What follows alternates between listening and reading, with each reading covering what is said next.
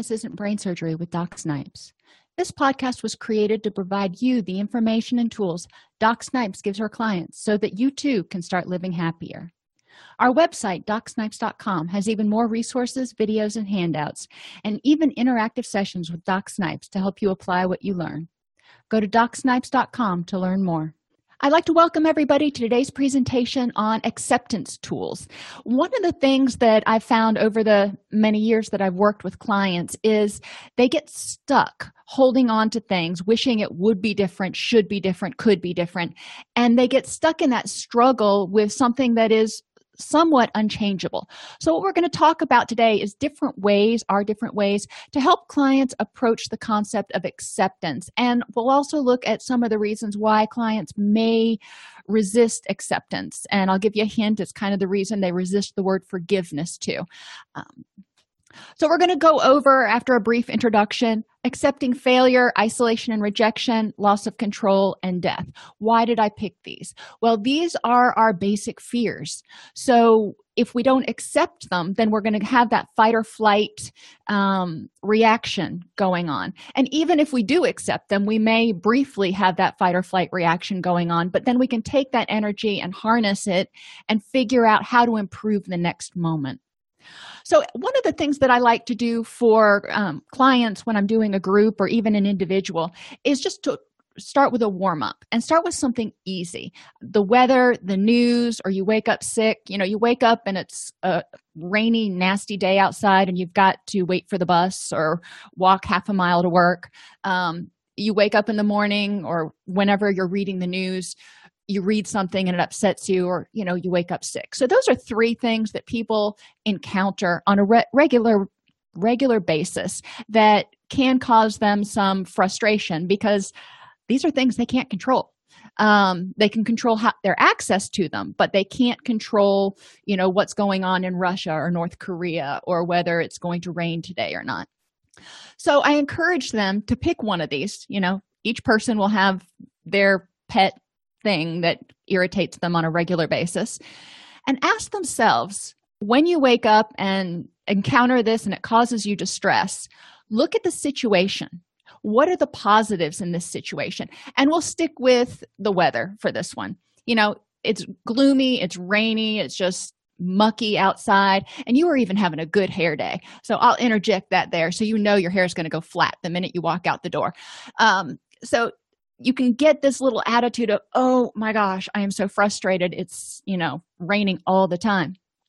But I encourage people to take a breath and look at what are the positives in this situation. It's replenishing the water supply. It's watering the plants. It's allowing the grass to grow. That could be a negative if you mow your own grass. And try to find some of the things. Another good thing, when I lived in Florida, we used to look forward to those afternoon showers because it would cool things off a little bit. So trying to find some positives in it. If you think to dialectics, encouraging patients to balance the positives and negatives. Yeah, there are some negatives to it. Another thing I like when it rains is I don't have to wash my car. It washes all the pollen right off of it for me. I have to buff it a little bit. But, I try to find the positives even in something that I'm not thrilled about. I'm accepting the fact that it's raining. I can't do anything about it, so I might as well look at what I can get out of it. You can also look at the situations, what is within your control. In the case of the weather, that's not in your control. You can't do anything about that. But I can either get grumpy about it and irritable and slosh into the office and just be a grumpy Gus all day long, or I can choose to just accept that that's the way it's going to be, and hopefully tomorrow it'll be sunny. If you wake up sick, the same kind of thing goes. What are the positives to waking up sick? Well, you woke up. That was a good thing. It could hopefully be worse. You woke up and you've got a runny nose. Maybe you can catch it early. Maybe you can look at it as bonus. I get to take a day off from work if you're able to do that.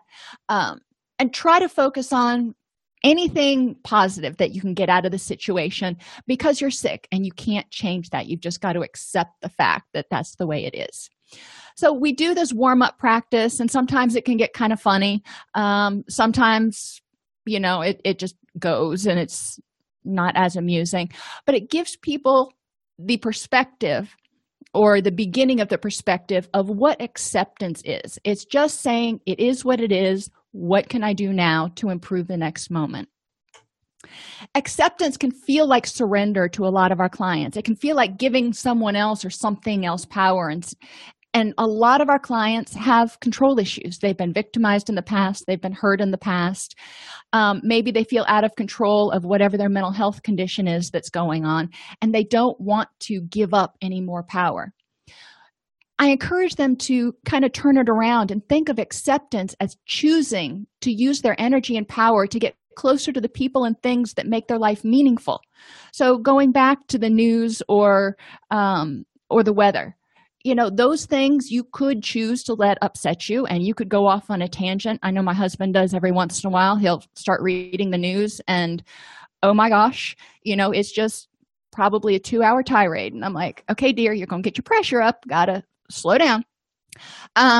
But looking at how you're choosing to use your energy is actually very empowering to a lot of people, letting them know that some of these things are out of your control and you don't have to get upset over them. After all, how much is getting upset really going to help? Acceptance doesn't mean that they like or agree with what's going on. And we talk about this some with when we talk about forgiveness too. Acceptance of something doesn't mean you have to like it. You don't have to like what's going on in the world today. You don't have to like the fact that it's raining or that you're sick. You're just acknowledging that it is what it is in the present moment. And then stepping back and going, all right, what now? What's the next step? Many of us, our clients included, have been taught to control all of our feelings. Unfortunately, feelings are natural, or fortunately, I don't know how you want to look at that. But we are going to have an automatic, anger or fear or sadness, happiness reaction. It's whether we hold on to that and tell ourselves whether it should or shouldn't be happening that leads to this distress. So we've talked about this concept a lot of not fighting with our emotions, just accepting that, okay, I feel angry right now. What can I do to address the situation or how I'm reacting? I found this quote or passage when I was doing the research for this presentation that I'm going to read to you. I don't usually just read to you from slides, but Tara Brach has written a bunch of books on radical acceptance. And I can't say that I've owned any of her books, but I came across her stuff doing this presentation, and what I have read so far has been very engaging. Anyway, she says, I became increasingly aware of how creating an enemy, which was kind of anger and hate in my mind, was yet another form of violence. So I decided to start a newspaper meditation based on radical acceptance. I'd look at the headlines, read a bit, and then stop. In that pause, I would witness my thoughts and allow myself to acknowledge my growing outrage. Then I'd investigate, letting the feelings express themselves fully. Almost every day, as I'd open to anger and feel its full force, it would unfold into fear for our world. As I stayed in direct contact with the fear, it would unfold into grief for all the suffering and loss. And the grief would unfold into caring about those beings who were bound to suffer, and the pain of that was heartbreaking. Sitting with the feelings that arose in my newspaper meditation left me raw and tender. It reminded me that under my anger and fear was caring about life. And it motivated me to act not from an anger focused on my enemy, but from a caring. So, you may want to think about that. And this is what we're talking about with acceptance. Acceptance takes us from being anger-driven and rage-driven to being compassionate, caring about ourselves, caring about what we need, and caring about other people, which tends to motivate in a slightly different way. Does it use energy? Certainly. But it can be a more productive use of energy sometimes. So radical acceptance means recognizing and accepting reality for what it is. Right now, your reality you're in the CEU presentation, and it is what it is. What can you do to improve the next moment? I don't know about you. I really don't like lectures. I'm not an auditory learner. So sitting through an hour lecture, I'd probably be twiddling my thumbs, or, I usually find something to do like crochet while I'm listening to something if I have to participate in a lecture. But anyway, that goes past recognizing. You're recognizing it is what it is right now, and you have to do it, or you have to be present in the moment. The next thing, which gets a little tricky, is that everything has a cause. They say that should not is the opposite of should. So everything that happens, sometimes we'll say, well, this shouldn't be. Well, when we look at it, in reality, if you take all of the facts in, not just the cherry-picked facts that you may have, if you take all of the facts in, you can see how this situation came to be. Think about a project you worked on at work, and you turned it in, or it went to your boss and it didn't go well, and you say, well, we should have done better on that project. Well, when you look back at the reality of what happened, how much time people devoted to it and how much energy was put into it and the skill set that was devoted to that project, maybe you didn't even have the right people on the team, you can see that, in reality, given all the facts or how much effort we put into it, this is what should have happened. When your kid comes home and they failed a test, you're thinking to yourself, well, you shouldn't have failed that test. But when you look at the totality of how much he or she studied, maybe that's not true. Now, maybe the test was just unreasonably hard. There are always other things to look at. But if the test was unreasonably hard, that again is reality. It's not that your child didn't study, it's that the test was harder than your child anticipated. So in reality, yeah, it makes sense that your child failed the test. So accepting that things are as they are without trying to argue what should have happened or shouldn't have happened. Sometimes the causes are hidden because of lack of awareness or knowledge. So just understanding that it is what it is. And it's not usually, oftentimes, necessary to go into what were all the facts that created this reality right now. What you want to accept is the fact that this is the reality right now. What can I do to improve the next moment? We can't go back and change the past. So it is what it is. We want to recognize and embrace the reasons that life is worth living. Okay, this thing didn't go as planned. This area right over here right now may suck totally. If you're working with a client who's got severe generalized anxiety disorder or major depression, that part of their life, it is what it is right now. And if they tell themselves they shouldn't be depressed, it's going to leave them feeling powerless and guilty and angry and resentful and hopeless often, because those conditions don't just turn on a dime. So we want to work with them and say, okay, this part over here is really unpleasant right now. Let's look at all of the reasons that you want to get better and embrace the reasons that life is worth living. So let's keep hope, because that'll help keep the person motivated to keep improving the next moment. And then we'll look at whatever this depression or anxiety, the causes for that. What's going on right now that's in this situation, in this context? What is causing your depression? And what can you do to improve the next moment?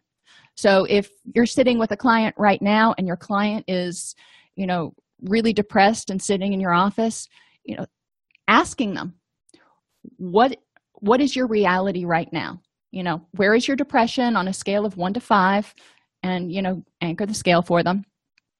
And then say, okay, what can we do, or what can you do right now to move half a step up? Not even from a 2 to a 3, from a 2 to a 2.5. And sometimes that is using skills like laughter, because you can't change your mood on a dime necessarily, but you can engage in opposite behaviors that may take the edge off. Think about a time when you've been grieving or you've been really depressed and you found something that's made you laugh or made you smile. It may not have lasted long, but there was that brief moment in there where you got a reprieve. So we want to encourage people to recognize and embrace the reasons that life is worth living, turn their mind towards acceptance. We have been taught, again, to control our feelings. So our natural reaction is to fight it, to tell ourselves what should be happening or how we should or should not feel. That's not acceptance. That's arguing. That's wrestling. Turn it towards acceptance and go, okay, I'm depressed. What am I going to do about it? And become willing to participate in the world as it is.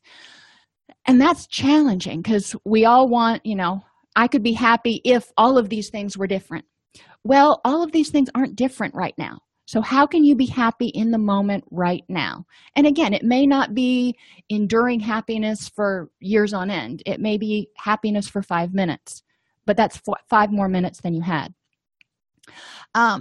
One metaphor or example they give is finding ways to address the cause or your reaction to what's going on is if you wake up and maybe you go outside and somebody has graffitied all across your house. They've taken spray paint and just graffitied the heck out of it.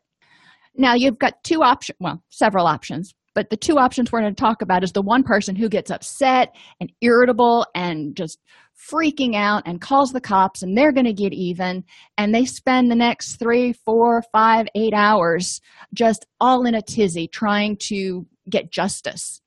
And then you have the other person who looks at it and says, well, that's really unpleasant.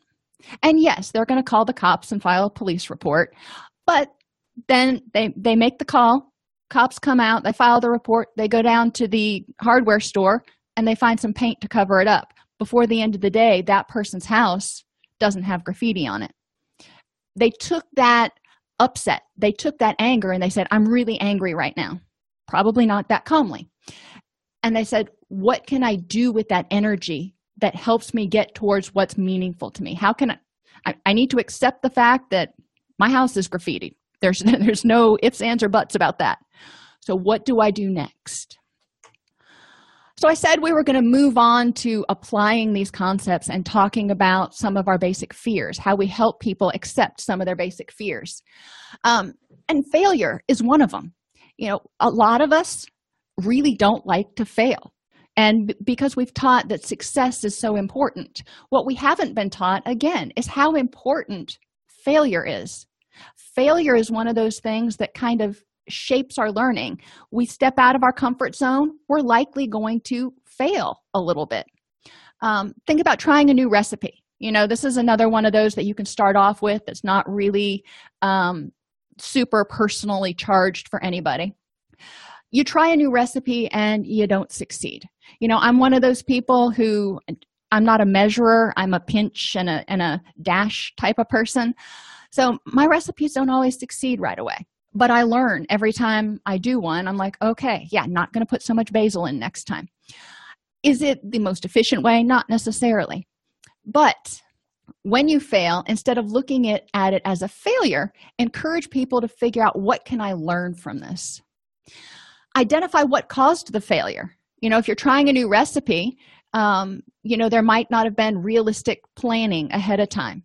Maybe it was something that called for simmering a sauce for 8 hours, and you start this 45 minutes before your company gets there, and oops, you forgot some of the things at the grocery store, so you're trying to find substitutions in the refrigerator. I think most of us have done that one time or another.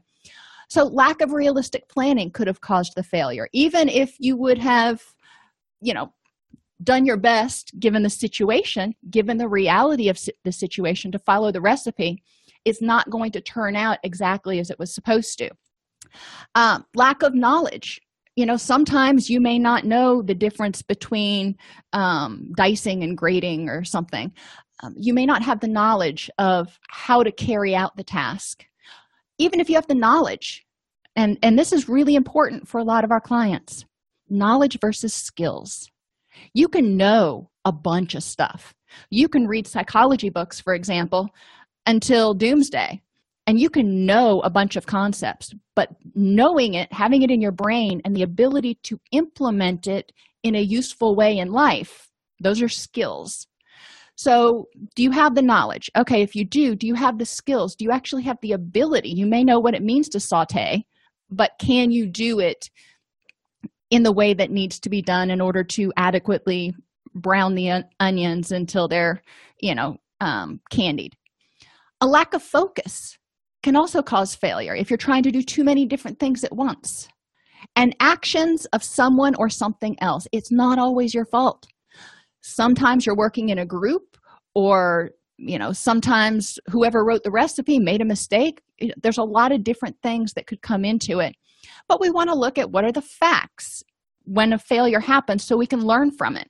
We can learn that, okay, next time I need to allow 8 hours so I can let the sauce simmer. or this is the knowledge I need. So the next time this happens, I can not fall into the same trap. The same is true when we fail to meet a goal. You may try to, I'll give you an example. From the time I was knee-high to a grasshopper, I always thought I was going to go to medical school. Always did. And, I got to college, and lo and behold, calculus and I just aren't friends. Once they started putting a bunch of letters in there, it didn't, and the Greek letters especially, my brain just kind of turned to jelly. So, what caused the failure? Well, calculus for one and organic chemistry for two, but lack of knowledge. I mean, I had my course plan out, but I did not have the knowledge or the ability to gain that knowledge at that point in time with the resources I had. Now, had I had a different tutor, that might have been different. I didn't. So looking at what caused the failure, and there were a lot of other factors that went into it, but I didn't meet that goal. So do I continue to feel guilty about that and beat myself up and be regretful over it?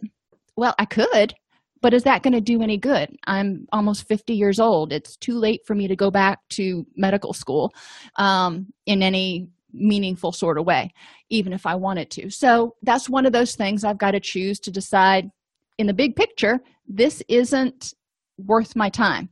And identifying what went well.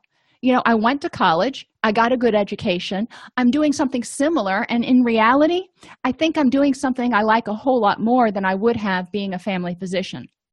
But that's, my perspective now. I found something that I was good at. What can you learn from the mistakes? Part of what I learned from that failure to meet that goal was that there are other options and other opportunities that are out there. So encourage people when they don't meet a goal, say, okay, what can you learn from it?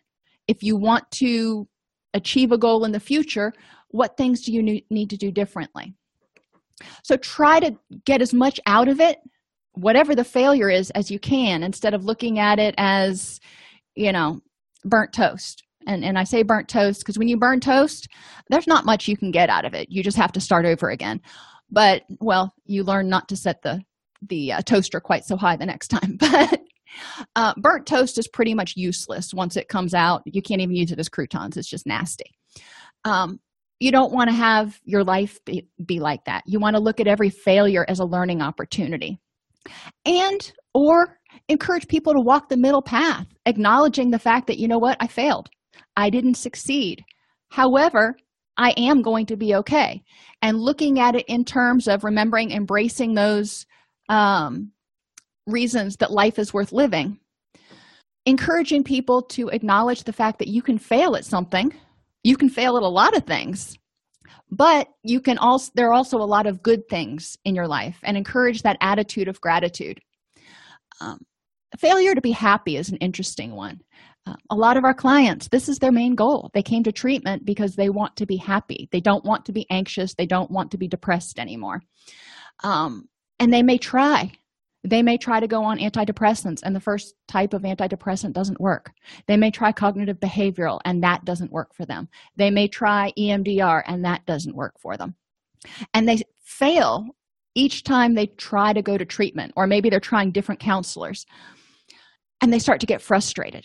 So the key here, when I have clients who come to me and they've failed at recovery, if you will, is I try to turn it around, and I say this is a learning opportunity. And the same thing for my clients who've gone through residential treatment and come back through because they relapsed. I'm like, all right, instead of looking at this as a failure, let's look at what did you learn about yourself from trying these things? Well, you learned what doesn't work, so we don't have to do that again. What else did you learn? And generally, every interaction, people do learn things about themselves and about whatever this issue is that they can build upon. And encouraging people when they're, failing to be happy, if you will, to identify things that they can be happy about, that they used to be happy about, that they hope to be happy about again, and ways they can infuse contentment. Sometimes happiness is too much to ask for, contentment into their lives. So failure Acceptance of failure is accepting that I'm not perfect. And that's hard for a lot of people, especially if they've got low self-esteem, especially if they're already feeling disempowered, hopeless, and helpless. Encouraging them to look at acceptance of the failure as a learning opportunity and the ability to use that energy instead of beating themselves up, use that energy to gain the knowledge, skills, planning, whatever that they need in order to not fail the next time. Ask clients what failure means to them. For some clients, it's a huge deal from the way they were raised. If you fail at something, it means you as a person are useless or worthless. It's very global, internal, stable, and negative in terms of attributions. Encourage them to separate what they do from who they are. Are you a failure, or did you fail at this task? Remind them, though, on the last page we talked about accepting it and finding the good in it. But some clients have to go through the loss process because failure is a loss. In what ways does failure cause you to feel angry? Denial, anger, bargaining, depression, and acceptance. They move through denial, they get to anger. Who are you angry at? Are you angry at the world? Are you angry at the injustice? Are you angry at yourself? Let's get all this out there, because then you can figure out, when you ask the what next, you can figure out what you want to address or what you need to address. Does it make you feel hopeless and helpless if you fail at something? Like I said, a lot of our clients come in and they want to feel happy. And all we're telling them is, well, we'll try something else because these other 3 things didn't work. They may feel like they're failing in treatment, when in reality, they're not failing at all. They're just going through a process that's not as cut and dried as we would hope. And how can you integrate this loss or failure into your life narrative? This is one of those game changers, if you will. You're closing this particular storyline. May not even be closing a chapter yet. It may just be part of a storyline that you're closing off. All right. So what does that mean for your character for the rest of your life book, if you will? Isolation and rejection. Well, we know we all need to feel loved. If you look at Maslow's hierarchy, you have the basic biological needs, and then right up there after safety, you have love and belonging. We need to feel loved. We're not meant to be hermits, but we need to love ourselves as well as other people. So encouraging people when they feel rejected to look at who is rejecting you. A lot of times, you may get a little bit of rejection of something you did from someone else. My old boss wasn't always happy with every single thing I did.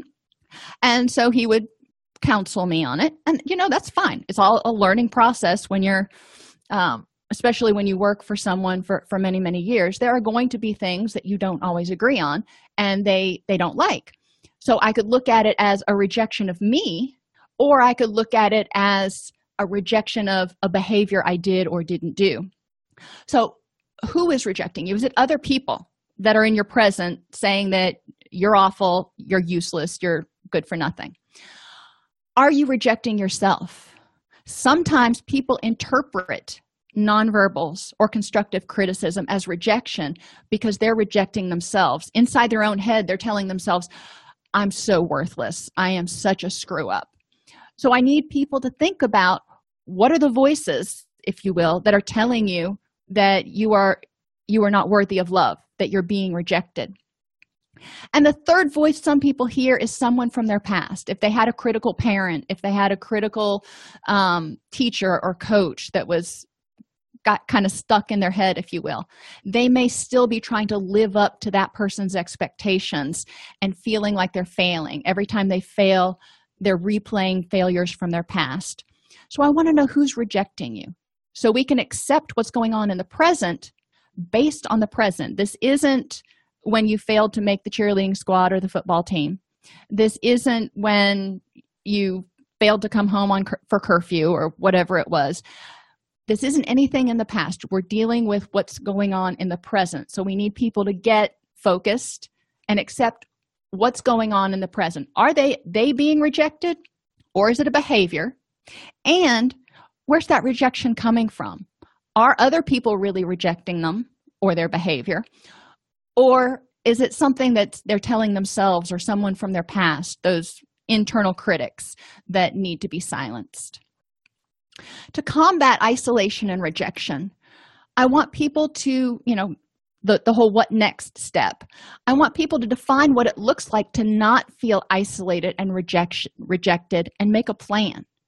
A lot of our clients, if you look at it, or back over some of your clients who have issues with rejection and low self-esteem, a lot of times they have these huge lead-lined 4-foot thick walls that won't allow anybody else in, and then they feel lonely and rejected and don't know why.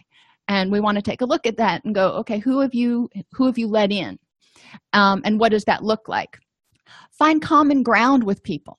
A lot of times I've found that clients, if they don't agree on everything and their friend or significant other or their boss has different opinions on certain things, then they feel isolated. And I encourage them to walk the middle path and look at the things that they do agree on. What common ground do they have? Yeah, you're probably not going to agree on every single thing. But that doesn't mean that you're isolated. That doesn't mean you're the only one.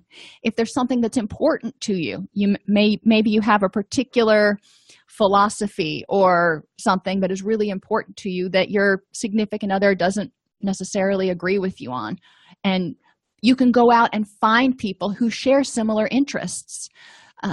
We encourage people who have addictions, this is the most obvious example, to go out into recovery communities and find people who are going through a similar thing.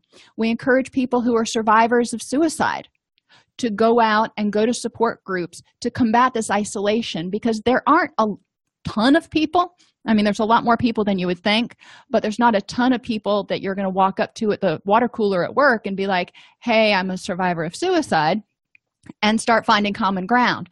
So sometimes there are issues that our clients are dealing with that they're going to have to develop a plan to find common ground.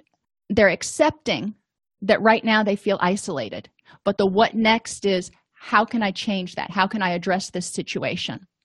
And synergize, recognizing that you may have certain skills and your friend may have certain skills, and they may be very, very different skills, but together you can do some really awesome things. So instead of looking at differences as dividers, look at differences as opportunities to synergize. So instead of pushing people away who are different, bring them in, see what you can learn and what you can build from that. You can combat rejection by encouraging clients to build their self-esteem and know their worth, and separate the rejection of ideas or behaviors from rejection of themselves as a person. So, somebody may not like what you did, but it doesn't necessarily mean they don't like you. And if you do something they don't like and they hate you as a person for whatever that was, is that person crucial to your support system? Because it sounds like there's more stuff going on with them. And a lot of times in isolation and rejection, when people perceive or feel like they're being rejected or isolated, the negativity or animosity that they're perceiving from the other person often has a lot more to do with the other person's stuff. And I'll spend time with my clients, if we get stuck there, talking about, okay, let's look at what's going on with Jane. You feel like she's always criticizing you and rejecting you. What else may be going on with her that may be causing this? Is it a rejection of you? Maybe she can't handle anybody else right now. What else is going on? And get, again, a bigger picture of the reality of the situation. When people feel rejected or isolated, encourage them to accept the feeling. Once you accept it, you can deal with it. Once, when you wake up in the morning and you're sick, the first thing you do is go, okay, well, what are my symptoms? Well, when you have a unpleasant feeling, the first thing you do is go, okay, what am I feeling? Now, what can I do about it? Observe the facts in the reality of the present situation. We're not acting out something from our past. What's going on in the present with this particular person? Appreciate differences as much as you can. And remember that many times, if there's a issue between you and someone else, it may have to do with the other person's stuff. So you can't necessarily own every perception of rejection. They may just be having a really bad day and be kind of cranky. So encouraging people to be more realistic. Loss of control. You can't control everything, nor would you want to. And we'll spend some time talking about this when I do groups on it. I'm like, imagine you were in total control of everything. You could control the weather, you were in control of everything. And we break it down to, if you're in control of everything, then in a sense, you may also be responsible for everything. And imagine what it must be like to try to control everything. For most of us, trying to control everything in our little microcosm of the world is overwhelming. So accepting the fact that there's just some things that we can't control. Again, it doesn't mean you like it. You just recognize that, I'm powerless over this. When you have a problem, you have 4 options. You can change the situation. So if you're in a bad relationship, you can change the situation, get out of the relationship, go to counseling. You can change your response to the situation. You can accept that this person has different ideas and preferences than you do, and the two of you aren't on the same page, but for whatever reason, you're just not going to get upset about it anymore. And I'm not necessarily recommending that. I'm just giving you a hypothetical here. You can accept and tolerate the problem. You're in a bad situation and you're going to keep fighting and you're going to keep going at each other's throats, but you're not going to change the situation. That's the way it's going to be, but you're going to tolerate it instead of feeling like you want to run all the time. Or you can just stay miserable. You can feel like you're trapped and argue and fight all the time. None of those sound really appealing, except for maybe changing the situation. When you have, think about it, when somebody's depressed, we want to say, what's making you depressed right now? What is contributing to this depression? We want to look at vulnerabilities. We want to look at cognitions. We want to, all the stuff that we're trained to assess for. And we can help people figure out what parts of this situation are within their control. And then they can decide how to change things. And there may be some situations that they need to change their response to in order to save enough energy to start feeling happy and not run down and exhausted. Make a list of all the things that aggravate you because you can't control them. This can be a homework activity, and then I have them bring it back the next day because people can spend a long time writing down the things that aggravate them. But this is also a good activity for individual counseling. Have people make this list. Circle each thing that results because of someone else's thoughts or actions. And this is where sometimes we process in group or in session, because a lot of times people don't know where to assign control to. I don't want to say blame. I want to say control. Traffic. How is traffic due to somebody else's thoughts or actions? Well, traffic is due to the fact that everybody gets up and thinks they need to be out the door by 8:15, and whoever set the traffic lights didn't time them well enough, so you have to stop at every traffic light. So bad traffic, heavy traffic, often results from a lot of people sort of thinking the same thing at the same time. Now, can you change that situation? No. You're not going to get people to start staggering when they leave, but you can change what you do in that situation. That is, take back roads or leave 15 minutes earlier. Poor group performance. Obviously that one's easier to say, well, other people had a part in this. Rude people. Rude people can irritate you. If it's a rude cashier or you're a cashier and somebody's rude to you, I've seen people treat cashiers so rudely.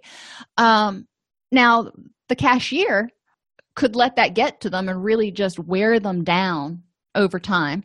Or they could recognize that person was probably lashing out for some other reason. Was it fair? No. But acceptance is not about saying what's fair. It's saying what is. This person was rude. Now what am I going to do about it? Am I going to let it ruin my day? So we circle those things to show how many things that irritate people are the result of somebody else's thoughts or actions. Then we highlight anything else that is what I call an act of God. The weather, tragedies, hurricanes, things like that. Time passing, and that's kind of a weird one, but getting older is an act of God. We can't control that. I can't control that and go back and be 18 again. I can't control the fact that my son is getting ready to start college next year. Oh my gosh. Those are things that just are going to happen whether we want them to or not. Holidays are kind of in there. You can decide where to put these, but with the passage of time comes our annual holidays. And for some people, these are unpleasant situations that they don't want to have to deal with. Well, the holiday is going to come. Thanksgiving is going to come whether you want it or not. It's how you decide to deal with it. So encouraging them to focus on what part of this can you address, and have them identify how they can radically accept or mitigate these things. We can't necessarily make them go away, but we can mitigate their impact or encourage clients to mitigate their impact on the client. It doesn't have to devastate you. How can you either change the situation or change your reaction to the situation? With each loss comes some element of denial, anger, depression, and acceptance. And yes, I left out bargaining because people generally jump right through that one. So it's important for people to understand that when they lose something, whether it's loss of control or loss of self-esteem, loss of faith because they failed at something, there's probably going to be some element of grief that they need to deal with. All of these emotions are normal to feel, acknowledge, and let go. Hanging on to that anger isn't going to do any good. Harness that energy and use it for something that helps you achieve your goals. Losses come in all forms. You can have a loss of childhood. A lot of our clients, report that they had an unhappy childhood, and they are really angry that they didn't have, sort of Ward and June Cleaver for their parents. Well, we can't change that. What can we do about it now? Staying angry about it in the present is an option, certainly. Is that helping you achieve your goals and empowering you? Loss of optimism or hope. Now, there's one of those really vague ones, but encouraging people to look at when something happens, if it kind of bursts their bubble and they lose optimism. All right, so let's grieve this loss. You had hope that something was going to change and get better, but it didn't. What are you going to do about it? Loss of possessions, you lose your car, your house burns down, something that's going to be grievable. A loss of or change in friendships. And this includes even after a move. You don't have to have somebody just cut you off.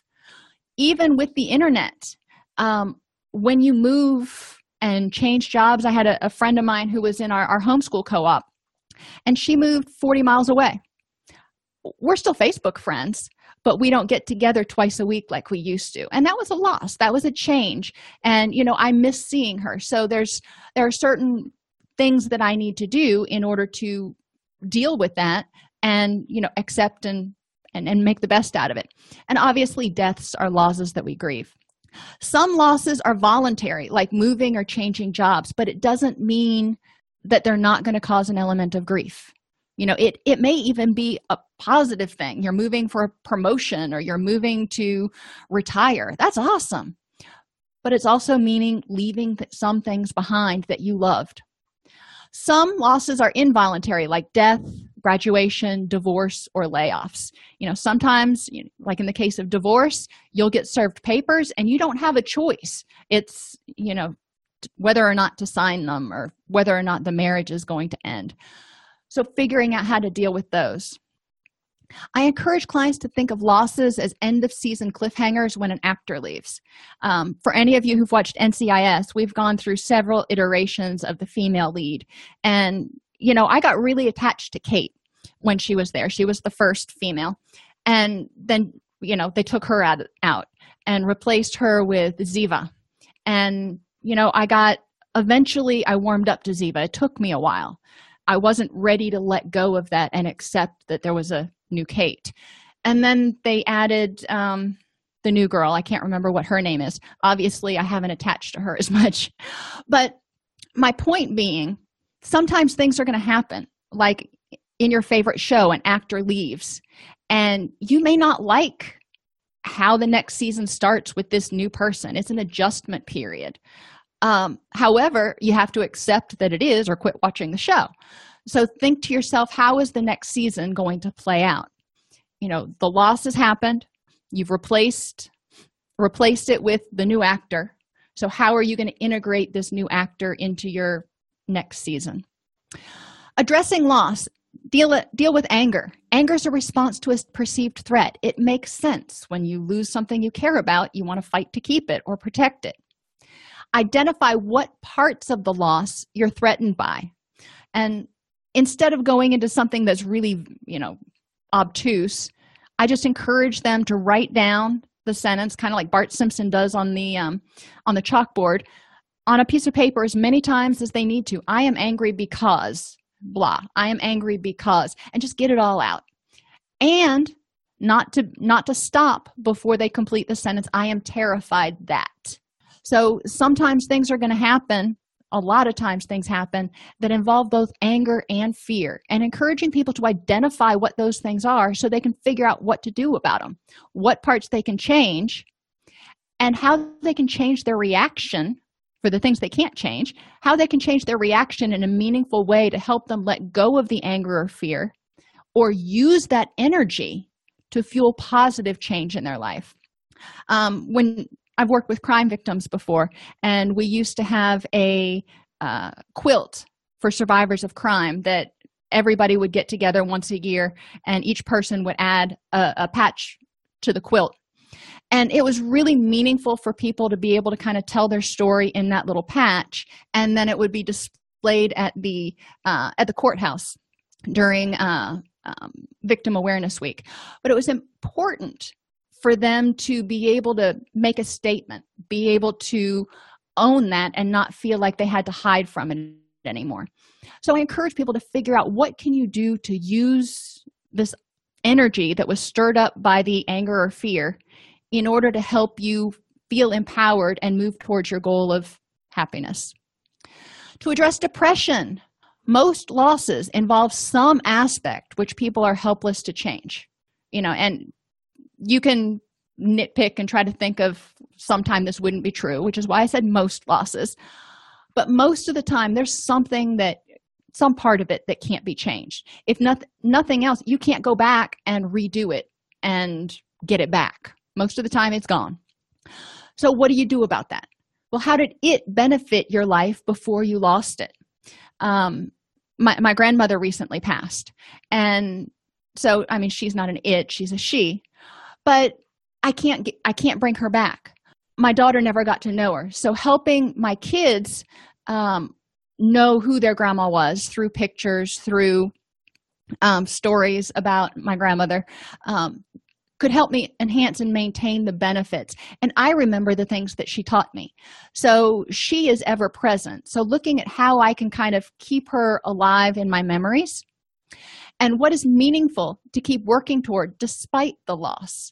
So she's gone now, but what is important for me to keep working toward? What would she want me to keep working toward despite the loss? So taking the loss and going, okay, I can't get it back, but what can I glean from it? How did it improve my life or enhance it? If it's something you wanted but never had or did, what do you have? So cultivating that attitude of gratitude. Maybe you didn't have the ideal childhood. All right. That is unfair, but unfortunately we can't go in a time machine and put us back there. What do you have now that you can hold on to? How is your life awesome now? And maybe even compare yourself to other people who did have an ideal childhood, as it seems, who aren't having the best life now. So I try to stay away from making negative comparisons, but sometimes it helps people to really realize what they have. Maybe they wanted to achieve a career goal and they never did. Well, all right, they didn't, but what did they achieve instead? And we've got clients and friends who want to have that, quote, perfect marriage, which I'm not exactly sure how you define that. But if they don't have it, then let's look at that marriage that they've got and say, what's good about that? Maybe they're in a marriage that's decent, but it's not perfect. It's not, television worthy.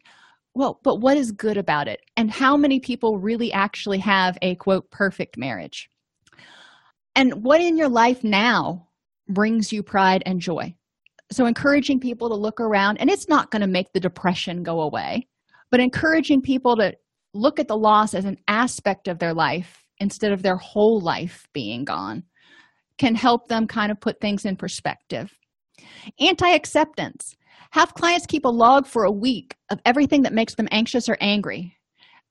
Review the log and cross off the things that they accepted and or took meaningful action with. So if something happened and they're like, you know what, I just let it go, cool, cross that off. For the things that they held on to and argued the shoulds in their own mind, identify what kept them from accepting the situation and what the benefit to the struggle was. Acceptance, remember we said earlier that turning your mind is like the fourth step, because we're taught to struggle with things. We're taught that things should be a certain way, and when they're not, we get angry and we fight with it. So we want to encourage clients to look at what is the benefit of the struggle in not accepting this. What would happen if you accepted it? And what could you do with that energy? What could you do to move towards what's meaningful to you? Often people struggle with unpleasant feelings, which causes unnecessary stress and drains precious energy. Acceptance skills help people identify the feeling, explore what's causing it, in the current moment, and decide what the best course of action is to improve the next moment. At its most basic, acceptance means saying, it is what it is. All right, what next? Not struggling with the things that they cannot or choose not to change, and that's critical. Sometimes there are things that we cannot control, and sometimes there are things that we choose not to control, and that is a very valid choice. But encouraging people, if you choose not to change it, then stop struggling with it and either change how you react to it or, that's your only other option, or stay miserable. So acceptance is one of those tools that we can help people when they're going through their story, when they're identifying all the things for us, and I use this a lot at the beginning of counseling, when they're identifying all the things for us that are wrong in their lives. And I'm not going to take that away and say, well, let's look at the bright side, but I am going to encourage them to look at it and accept it is what it is. It's kind of like when you go in to buy a new house, or a new house for you. Somebody else has lived in it. You're going to walk around and you're going to notice the dings and the nicks and the leak in the roof and whatever else. And then you're going to, if you decide to buy that house, you're going to say, okay, it is what it is. What next? So you'll have this whole list. If you've ever bought a house, you know there's always a list of stuff that needs to be taken care of when you buy a new house, things that need to be fixed or things that you want to change. Acceptance is just looking at that house and going, by its very bones, in reality, in this moment, this is the best house for me, despite its little, bumps and bruises. Okay, are there any questions? Thanks for tuning into Happiness Isn't Brain Surgery with Doc Snipes.